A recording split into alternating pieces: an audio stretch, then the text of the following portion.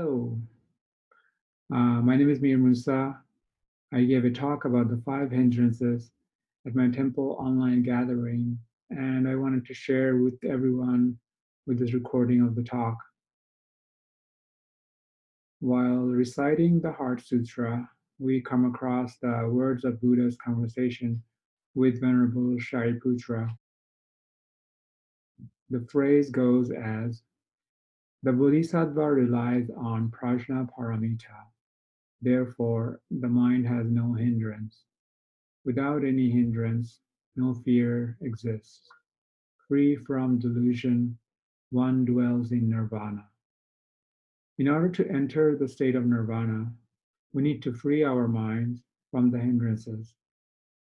By remembering these hindrances when they arise during our meditation practice, as well as daily living, we learn to let them go in order to gain calm, abiding mind and clear the path towards entering samadhi, which is a blissful meditative state of mind.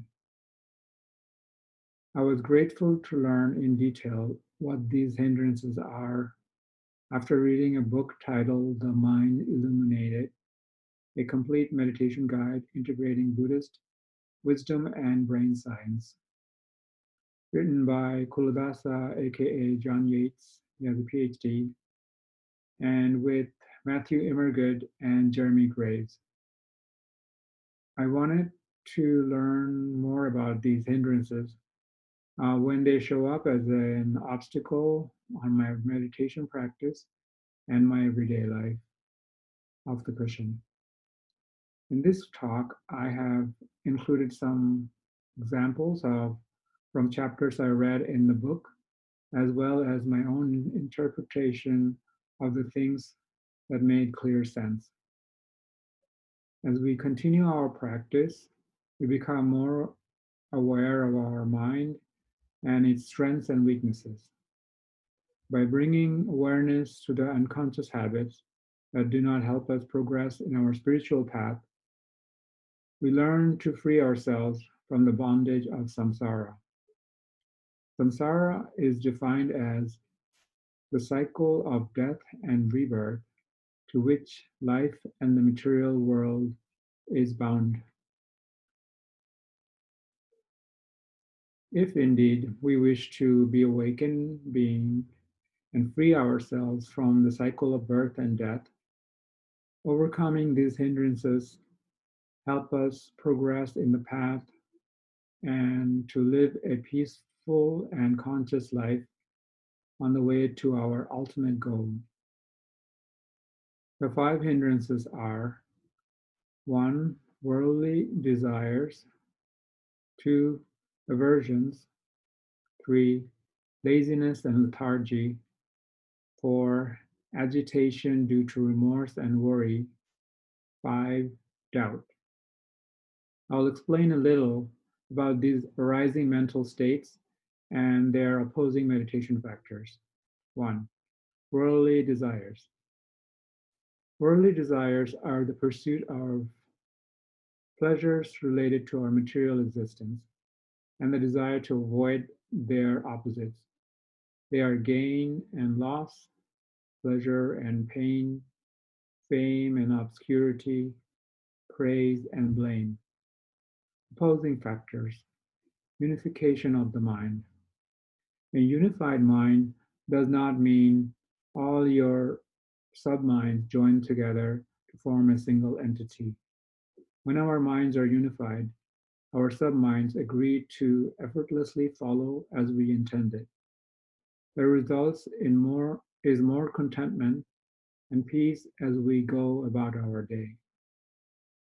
When we sit with an intention to meditate, we can easily notice the arising of wandering thoughts. Each of these subminds have different ideas, insights, and they bring them to our attention when we are intending to meditate, focusing on the sensations of our breath. As we become aware of them, we learn to let them go in order to bring our attention back to our meditation object. Over time, the subminds learn to stay focused and we gain the power of concentration. As we develop a clear, energetic, and peaceful mind, we become less attached to the worldly desires. Our mind wants us to be happy and often think of these worldly desires will bring us more joy, but they never bring us everlasting happiness. We end up craving for more because of the fear of not having enough, and that leads to further suffering. 2. Aversions. Aversion is a negative mental state involving judgment, rejection, and denial. Includes hatred, anger, resentment, dissatisfaction, criticism, impatience, self-accusation, and boredom. Many times, these states of mind arise due to sensory experiences. The key is to become aware of them when they arise and notice them without judgment and observe them with compassion and wisdom. The opposing factor, pleasure and happiness. There is little room for negativity in a mind filled with bliss. I have noticed that anytime after a good meditation session, I can reach a calm and peaceful state of mind, and in those moments, I can truly become free from the negative state of mind due to the activities of the sensory conditions. Whenever the negative state of mind arises, and when I'm aware, I can observe without identifying myself as these emotions. When we develop our ability to clearly see them for what they are, we become disenchanted and aversions can leave on their own. We can also look at our aversions with kindness so that we are not judging them with thinking that this is who we are. Number 3, laziness and lethargy. Laziness mostly appears as procrastination. Its counterpart, lethargy, is a tendency towards inactivity, rest, and ultimately sleep. Both involve a lack of energy. When we lack motivation, laziness and lethargy arise and keep us from making enough effort. Laziness arises when the cost of an activity seems to outweigh the benefits. Other times, we are simply tired and our body and mind needs rest to recover our energy. Rest is a better use of our time than engaging in unproductive activities. The meditation factor of directed attention opposes laziness and lethargy. In meditation, just doing it means you keep directing attention to the meditation object, countering procrastination and any loss of mental energy. Eventually, directed attention becomes powerful and automatic enough to completely overcome laziness and lethargy. For example, while starting a project, I find motivation in the process other than the end result, and this gives me the fuel I need to see to its completion. 4. Agitation due to remorse and worry. While meditating, remorse is unwise. Unwholesome, immoral, or illegal activities causes the mind to feel guilty and remorseful. We often worry about consequences for our past actions or about things we imagine might happen to us. Worry and remorse makes it hard to focus mental resources on anything else. The practice of sila, or virtue, is the remedy towards an unwholesome mental state. Meditative joy and feeling good for wholesome and selfless activities can bring us happiness. Joy overcomes worry because It produces confidence and optimism. Joy overcomes remorse because a joyful person regrets past harms and is eager to set things right. My personal joy practice includes daily yoga and meditation practice, generosity, reading, writing, painting, and exercising, and being of service with my thoughts, speech, and actions. As I continue my existence in a way that brings less suffering to others and myself, and that which cultivates more joy, I automatically become free from worry and remorse. Sometimes an event in life can take us away from feeling more generous and from the state of joy. In those moments, it helps remember the law of impermanence and become aware how this is integrated as part of existing as a person. Lastly, number 5, doubt. A doubtful mind is a biased, unconscious mental process focused on negative possible outcomes, the kind of uncertainty that makes us hesitate and keep us from making the effort needed to validate something through our own experiences.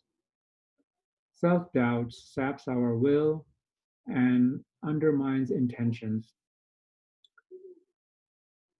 When we set intention that is wholesome and we enjoy the process other than the end result, our doubt fades. The key ingredient is enjoyment. We can be purposeful when it comes to seeing the joy in any activities we are participating in. Oftentimes, we can't wait to get something done so we can get to the next thing.